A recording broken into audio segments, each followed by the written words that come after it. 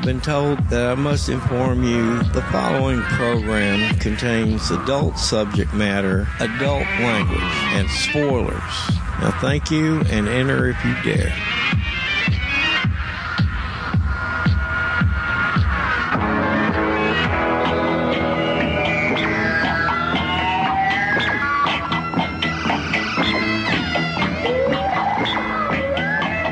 Welcome to the Father and Son Spy-Fi podcast. Often we're going to be talking about James Bond specifically. Remind me though, did we record all of the episodes in one weekend that's been out previously, or did we have that in two sessions? No, it was in two sessions. Okay, so we did two movies on the first one and then one movie on the second one, right? Or is it No, I think it was one and then two. You still haven't seen a Bond movie in the theater at this point though, right? No, Okay. no. In fact, I saw it on the $1 Million Movie, which was an afternoon movie they showed on Channel 13 here. And that was also where Dialing for Dollars, like in the song Mercedes-Benz from Janis Joplin came from. That's what she was referring to. Oh, Lord, won't you buy me a color TV? Dialing for dollars is trying to find me. I wait for delivery each day until 3. So, oh, Lord, won't you buy me a color TV? Which town did she grow up in? Well, she was from Beaumont. Okay, so they got Channel 13 out there. Yeah, of course they would. It's Beaumont, right? Yeah. So what was Dialing for Dollars? Dialing for Dollars, it was kind of like a lottery. They put your name in this big rotary thing, and they pull your name out of it, and if they pulled your name out of it, they called you. And if you answered, you could win some money. You had to answer a trivia question or something about a movie, if I remember right. It's been a long, long time. Yeah. But I know that the $1 Million Movie was on all through the 70s, so you probably remember some of it. Oh, yeah. It was still on in the 80s, too. I remember watching that. I think I don't think it ended until the late 80s, early 90s. Right. Because they just gave it over to the talk shows eventually. Yeah, well, I mean, I think probably 1971 was the last time I watched it, you know. Yeah, it was an afternoon movie, and housewives and kids after school probably watched it for the most part. So how many Bond movies do you figure you saw before getting to Thunderball? I'm not sure if I saw any. You think Thunderball might have been your first Bond movie? Well, no, that doesn't make sense, though. I don't really know which ones I saw first. Okay. I do know that I would catch them on commercial TV. The first Bond movie that I believe that I saw in a theater was much later. It was later in the 70s. I can't remember. It might have been Diamonds Are Forever. But I know in the 70s, sometime 1974 or after, I started going to Bond movies in the theater. Okay, so because I couldn't remember what the hell happened in the movie months after the fact, I went and I read up on Wikipedia and kind of did a Cliff's Notes. But if I'm missing anything important, jump in and elaborate. Well, for starters, the movie opens with the credit sequence with the song Thunderball by Tom Jones. That's right. I like the song okay. I do think it's kind of cheesy, though. Look, very Bond dumb. If you take all the Bond music, I still think the majority of the Bond themes are cheesy. Yeah. Yeah. I mean, I remember, I think it was GoldenEye. That's the Tina Turner theme, if you're trying to remember. Yeah. Which one was it that that Scottish chick did? Oh, Sheena Easton? Whoever was in the one that was in Garbage, the group Garbage. Oh, Shirley Manson. Yeah. Okay. I can't remember which one. The World Is Not Enough. Yeah, The World Is Not. To me, when I saw that, it absolutely knocked me off my feet. Mm-hmm. You know, I thought I knew who she... The movie or the video? Well, the video was awesome, too. Uh-huh. In the opening credits, a lot of those elements are there. It was pretty... I mean, I just thought that was really something special. And you're a Tom Jones fan, too. Yeah, sure. Yeah. Like I said, I like it okay, but it's a little cheesy. It feels a little slow. It feels like it maybe just a little too down tempo. Well, let's face it. Tom Jones is a little guy that chicks like looking at for some reason, and he's really... I mean, they see him as racy. I don't see him that way. Yeah. Well, I mean, he's the guy that everybody thinks of. He's got, he comes across with this really powerful voice. But when you look at this little bitty guy that he is, the voice doesn't really match. Yeah, maybe. But I still picture him swaggering while the panties are getting thrown at the stage. He's like the classic, the Rock Lothario.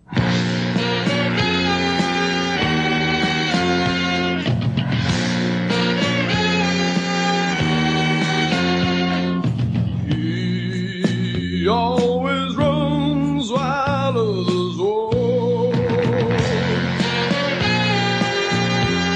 He acts while other men just talk. He looks at this world and wants it all. So he strikes like thunderbolt.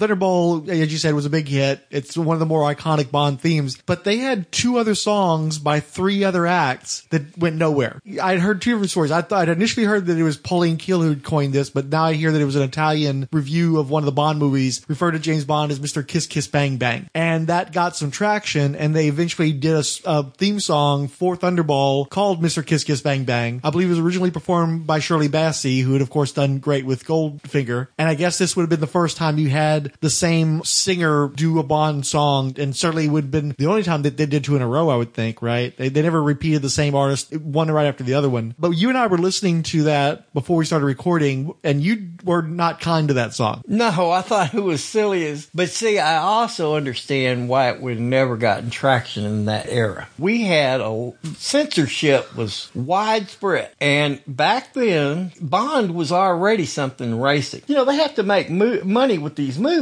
And in a big market like Houston, it might fly. But look at all these other little towns, like we're talking about Joplin and Beaumont. Man, you couldn't show something like that in Beaumont, Texas. And then to put a song that said Kiss Kiss Bang Bang? No way, man. It wasn't going to go.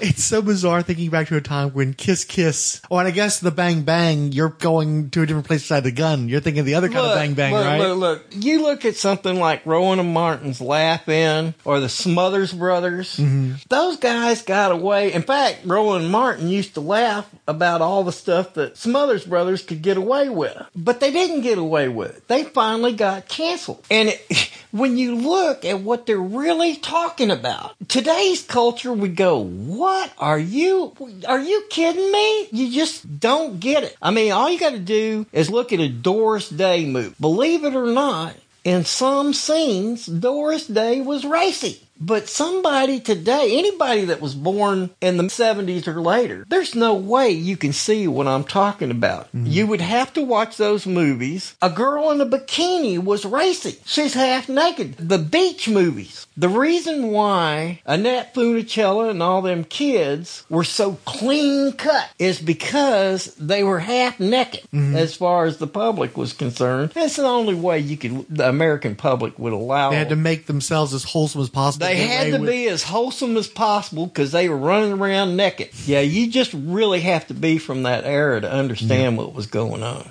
Well, you could even show 2 people in the same bed. It was routine. You would see 2 beds in a bedroom with a married couple. I mean, even people like Dick Van Dyke, they liked. Everybody had separate beds. Yeah. And it was they talk about it all the time. Lucille Ball was the first pregnant woman on TV. I mean, they were even showing a pregnant woman fully dressed. Ankle-length dress. That was just too much. The American public can't take that. Well, and probably the only reason why they got away with it is because it was a big hit show, and you couldn't have the show without Lucille Ball in it. And apparently they hadn't figured out how to conceal pregnancies at that point, or they weren't good enough at it to pull it off for the lead actor of the show. But it turned out to be the power of Desilu. They owned half the stuff that was being shown on TV. They got away with it. I mean, I don't know what kind of ceiling you would call that. Paper ceiling, or I don't know what it was. But just think that, you saw pregnant women. Pregnant women were everywhere. But people have always been getting pregnant. TV. Yeah. It's ridiculous when you think about it. But, I mean, I lived in that era. The goal of housewives were to run, in actual fact, not that many housewives ran around in dresses and pearls around their neck. And if you look, Donna Reed. Lucy did it, Dinah Shore did it, you name, Ozzie and Harriet did it. That's how the woman always was portrayed. She wore a dress, and she had fake pearls around her neck. Plastic pearls, glass pearls, or whatever. And every woman, I know, because I had a cousin that was like that. I mean, you never saw her looking anything but that way. I never saw her in slippers or any of that stuff. She came out of the room. Well, first off, she was probably in the kitchen before any of us got up in the morning. But she was in a dress and high heels.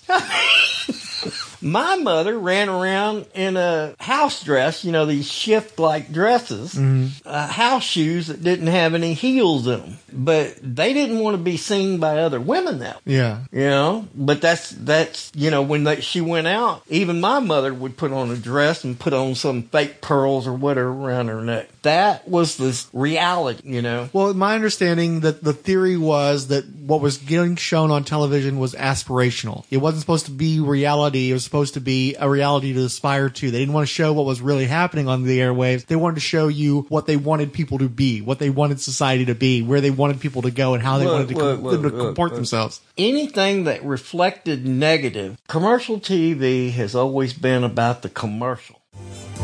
Like a knife, he cuts through life. Like every day's a loss. He's fast and he's cool.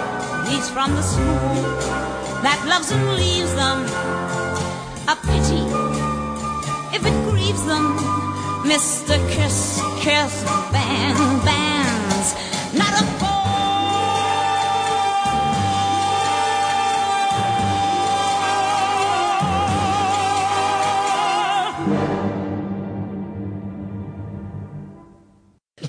So Mr. Kiss Kiss Bang Bang would not fly. Right. But what did you think about the actual like lyrics and Shirley Bassey's vocal style? It was Goofus. Yeah. I'll give you an idea. Shoot, I can't think of his name all of a sudden. It starts with a K. It'll come to me. Artist? Yeah.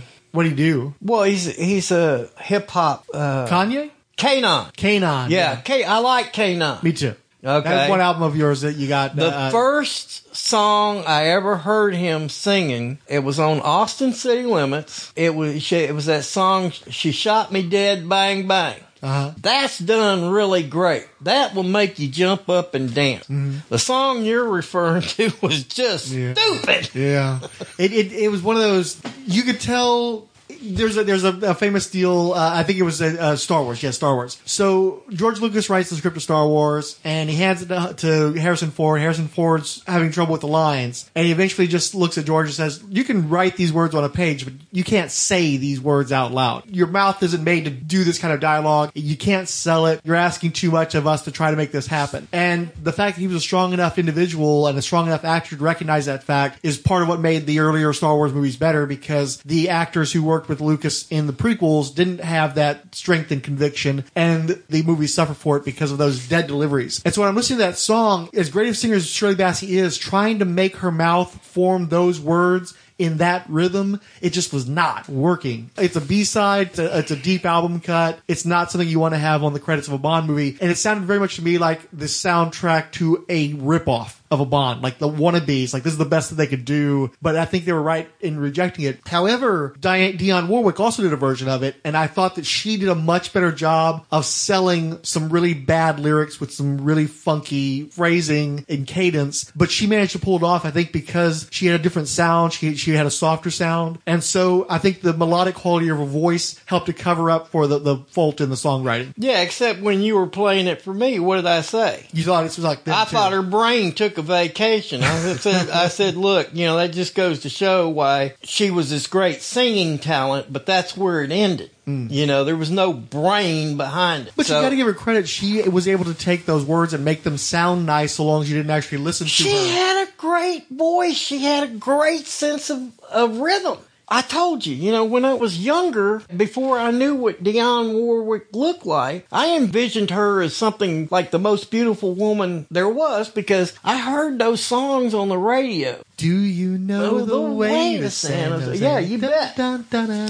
Man, let me tell you what. When I was in military school, my roommate had that 45. I wore the grooves off of it. And still, when it would play on the radio, I was up and listening every time. I envisioned her in a 60s summer dress, wearing dadgum, what's that new Lady Gaga you gave me? Oh, where she's got the cowboy hat on? Or Roxanne? Or no, Joanne. Joanne. And she's got that big pink hat. Okay, yeah, sure. Yeah, that's one of those. Okay. You know, those were really big in the 60s and way up into the 70s. They came in, but they all had that basic style. Mm-hmm. That's what I envisioned, with blue eyeshadow and pink lipstick. You know? Uh-huh. That's how I saw Dionne Warwick. You know what you're reminding me of? I had a crush on all of the girls in a video from the early 90s. Rod Stewart and one of the Isley brothers, Ron Isley, did a remake of This Old Heart of Mine.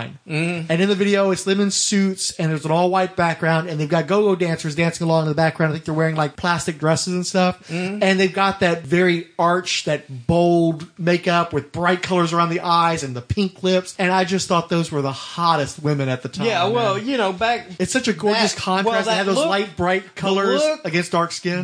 When we got into the 70s, they got more into earth tones. Yeah. But up until about 1970, 71, younger women, girls, still wore the blue eyeshadow, the light blue eyeshadow, and things like pink lipstick. The combination of the blue and the pink, you know, most of my Christmas decorations to this day, I went to a lot of trouble. Most of my outdoor lighting is blue and pink lights. To me, that was always, you know, there's just something real bright about that combination. Yeah. Your mother, at the time when we were teenagers, her best friend was my girlfriend. Yeah, they all wore that stuff. My mother wore blue eyeshadow into the 80s. Well into the 80s. Well, because that's what she learned. That's what guys liked. And she didn't change her habits all that much. Because I can remember, you know, at the time you were created, yeah, she was wearing blue eyeshadow. And my ex-girlfriend was wearing earth tones.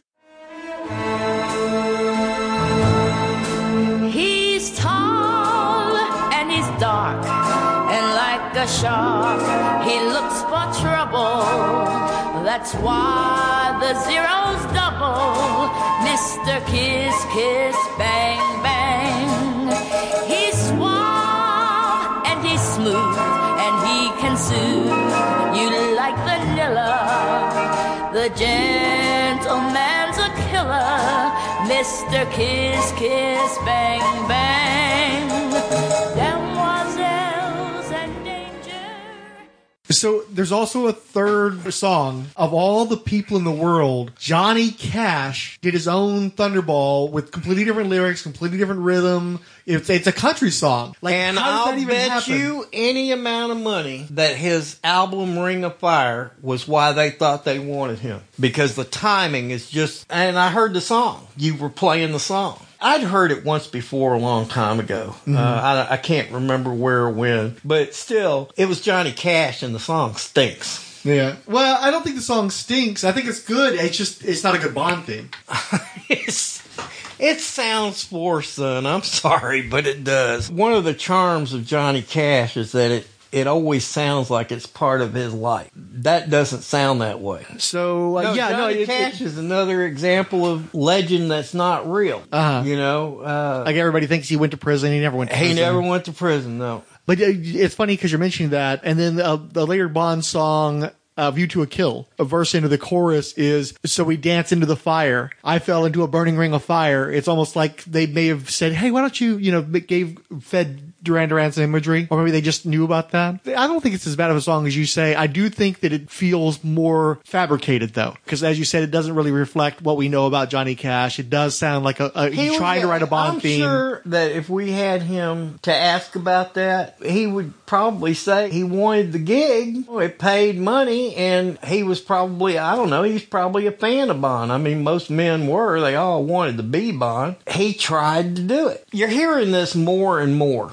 In fact, I just saw some interviews of people talking about Kurt Cobain. I saw interviews with Mellencamp. This is just recently, and these are old interviews. Both talking about doing what they want to do. That was the key to their success. They didn't worry about the commercial value. They did what they wanted to do. And it's not the first time that song Garden Party by Ricky Nelson. He refers to it, you know, don't... If you're going to do a garden party, don't worry about what they want. Just do what you want. Yeah. You know? And let it take its course from there. You gotta please yourself. Yeah. You got to please yourself. The truth is, songwriters, and the reason why I referenced Mellencamp and Cobain, because they had issues where record companies wanted them to do something. They might, for a brief moment, try to do it and realize it's just not going to go anywhere. And I think that's what happened to Cash. In that sense. He had to put certain things in that song to make those people happy, and he just couldn't. If anything, it's almost more country twangy than, I wouldn't say than average, but I've definitely heard him do less. He's performed songs, for instance, Ring of Fire, that's probably closer to a Bond theme than when he actually attempted to do a Bond theme. Right. But then again, it's like when I saw Jimmy Dean in a Bond film, and I'm going, and I know the country, everybody that saw it were going, what in the world are you putting somebody like? But it worked because he was Jimmy Dean. You know, he was playing another character, but he was being himself. Mm-hmm. If you tried to make him into Bond's evil arch rival, and give him a German accent or something, it would have never worked. But he was just a country boy. Which one was that? That was from one of the 70s one or something? Yeah, we'll get to that one eventually. We can come back to that. Yeah. We're almost an hour in and we're still on the credit sequence. But it's good. It's good. I like it.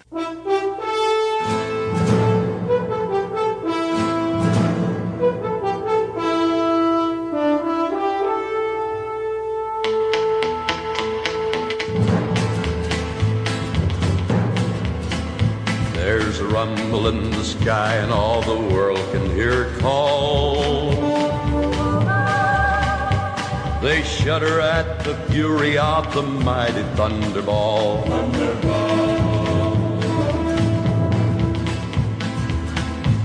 The power of her engines now is drowned in the sea.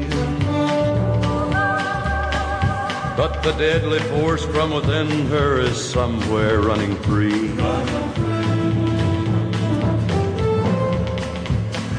Thunderball, your fiery breath can burn the coldest man. And who is going to suffer from the power in your hand?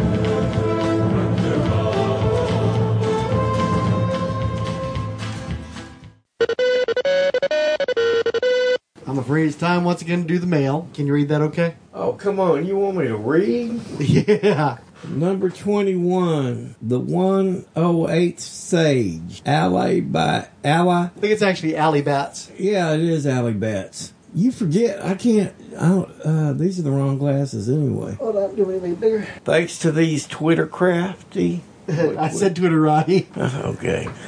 Number 21, the 108th Sage. Alley Bats, Amy Freaks, and I think it's anime nostalgia. It's Japanese animation. Cool, all right. BGSU Batman Conference, Binko Django, Bob Buster, the Cinnabud Podcast, Collected Edition, Dr. Ainge, Anna, Chris at Bat Brooks for Beginners, Chronosphere Fiction, Coffee and Comics, Comics in the Golden Age, Daniel French, Fish, Bonus, Sound Design, Dave, Golding Art, Delvin, Dark Web, Felix Leiter, Doc Strange, Ebsam, your guess is as good as mine. Okay. El Romero, Fanholes Podcast, Philippe Alves Dio, Gabriel Blake, Gregory Lynchfield, The Hammer Strikes, Random Geeky Stuff, History of Comics on Film, The Hoopers, Ice and the Face, Intermillennium Media Project, I Was Joe Crawford, Jeffrey Brown, Jennifer DeRoss, Jerry McMullen, John Hornsley, Justice First Dawn, Keith G. Baker, Cristianos, Kyle Bidding Likes Comet, Les Gonzalez, Long Box Crusade, Martin Gray, Myrna Loy, Nexus of All, Patrick R. Carey, Paul. Oh, you got another list? Paul Matthew Carr, Randy Andrews, Ranger Gord, Resurrections, and Adam Warlock, and Thanos Podcast. Ryan Daly, Sherlock 28, Steve Sellers, Tom 3.5, is that what it is? I think it's just 35. Tom 35. The Men from Facebook, Derek William Crabb, and Clinton Robinson. Keith G. Baker and Ryan Daly, Gord Tolton, Jeffrey Brown on the Avengers. I know X-Men scribe Chris Claremont took a little inspiration from this show, and with his creation of the Hellfire Club, Jason Weingard, and the White Green Emma Frost, to name a few, with John Byrne during their run in the early 80s Phoenix Saga. I have been watching Patrick McGowan, The Prisoner, lately. I really love the off-kilter style of that show. I am aware that Grant Morrison had written a comic miniseries of Steed and Peel. Now I first saw the British Avengers as the movie from the late 90s, early 2000s, I guess, with Uma Thurman and Ralph Fiennes as Steed and Peel, with Sean Connery and his evil Cabal dressed as plushy teddy bears. Oh, okay, now I see. And his mad weather machine. I had been a few odd episodes of the 60 series. Who am I quoting anyway? Jeffrey Brown.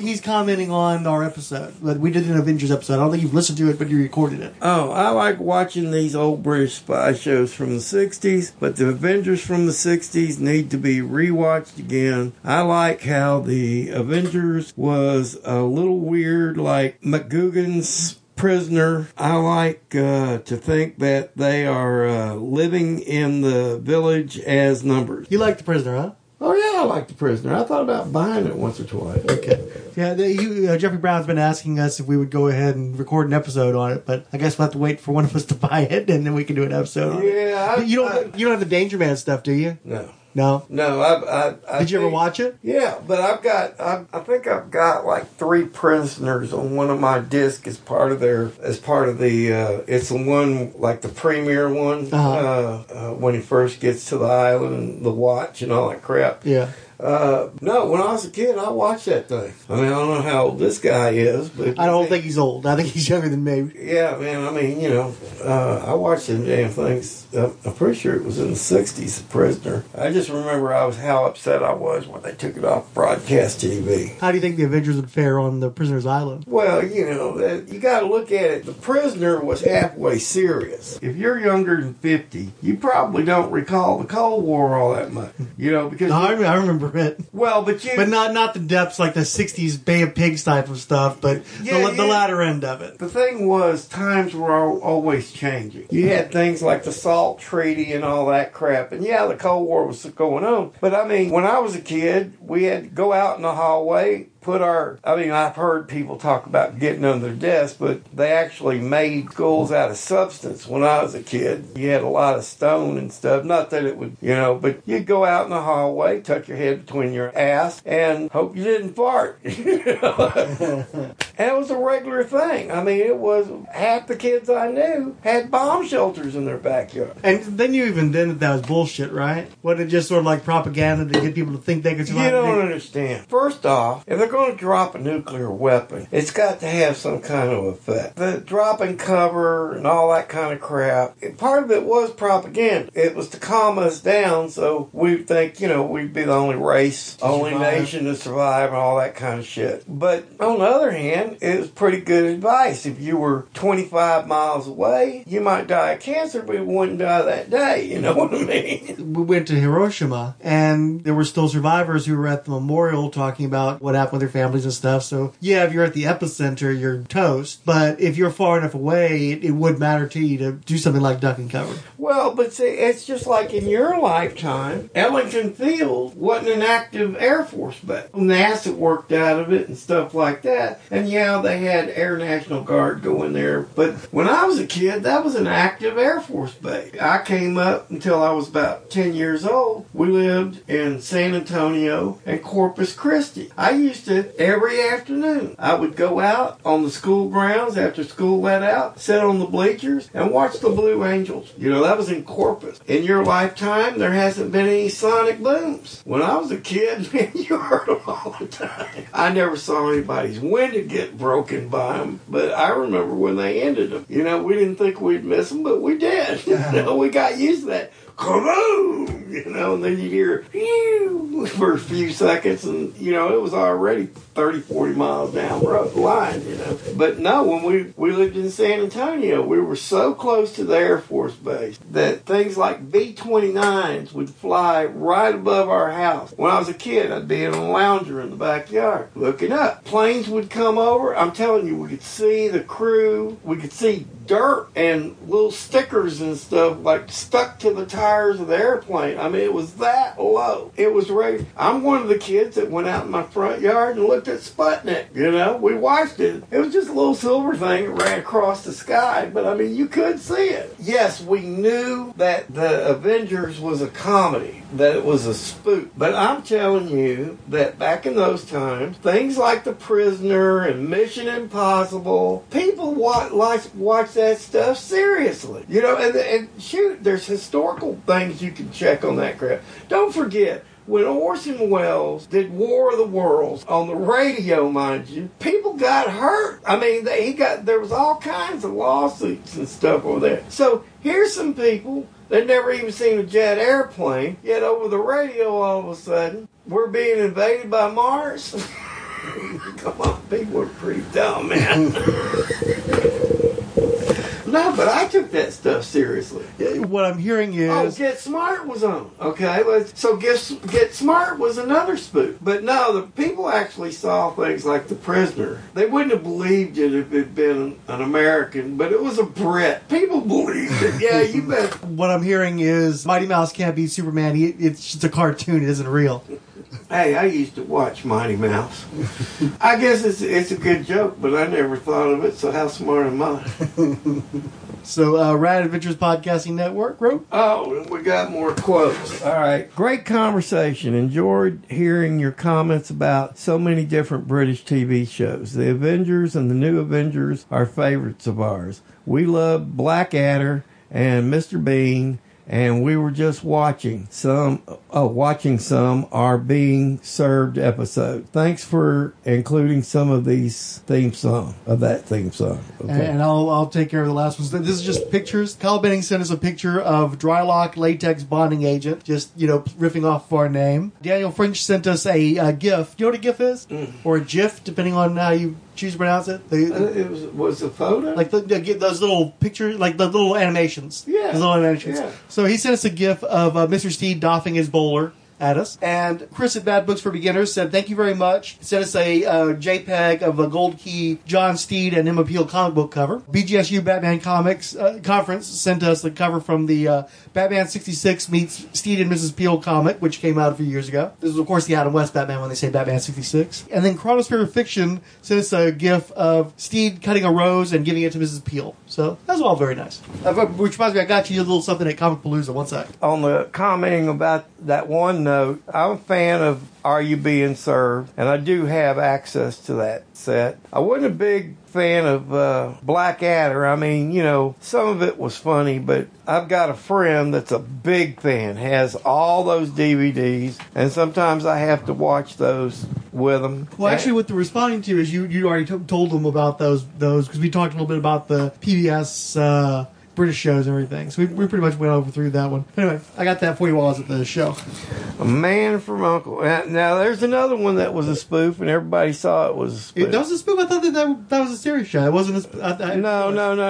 Or you're talking about the newer one they made a few years ago? No, look, believe it or not, I Spy was taken seriously. 2 Americans, 1 white, 1 black. People took that seriously. We actually believe that's what CIA agents did. Man from U.N.C.L.E., on the other hand, we knew was a bunch of silliness. For one thing, the scopes and stuff's on the gun. Believe it or not, they're for real. But back then, we thought they looked like toy ray guns. Mm-hmm. You're talking about an American and a Brit. I mean, that in and of itself was kind of humorous to Americans. Well, now, in the show, he was playing a Russian, though, right? Kuryakin? Yeah. Yeah, that's what he did. You ever catch him on NCIS? Yeah, he's the coroner, right? Yeah, well, he's a medical examiner. Now he's changed jobs. He's NCIS's historian, I think.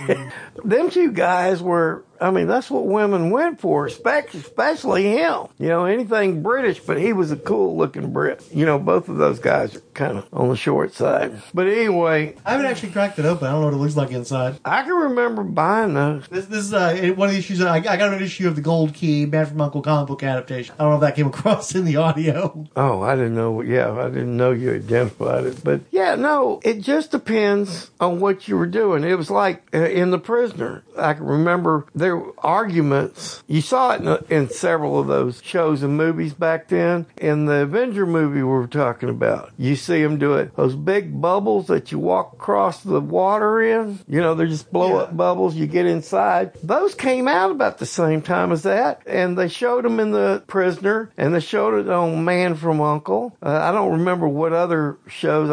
Rowan Martin's Laugh-In, I think they had a cutaway once. But when people saw stuff like that on The Prisoner, they might, or, you know, on any of those shows, they may stop and think that's a joke. But those things were developed by some guy who was trying to sell them to use like beach balls or stuff, you know, some beach toys. So when they started putting them on the shows, people they might for a minute think, oh man, this is bullshit. I always knew that, you know. And then all of a sudden they see it on the morning show or in their local news and go, oh, they're real. Oh, well, in that case, you know, all those shows incorporated that. It's just like Mission Impossible. You say, what happened to it? Well, it became Moon Base Alpha. You know what I mean?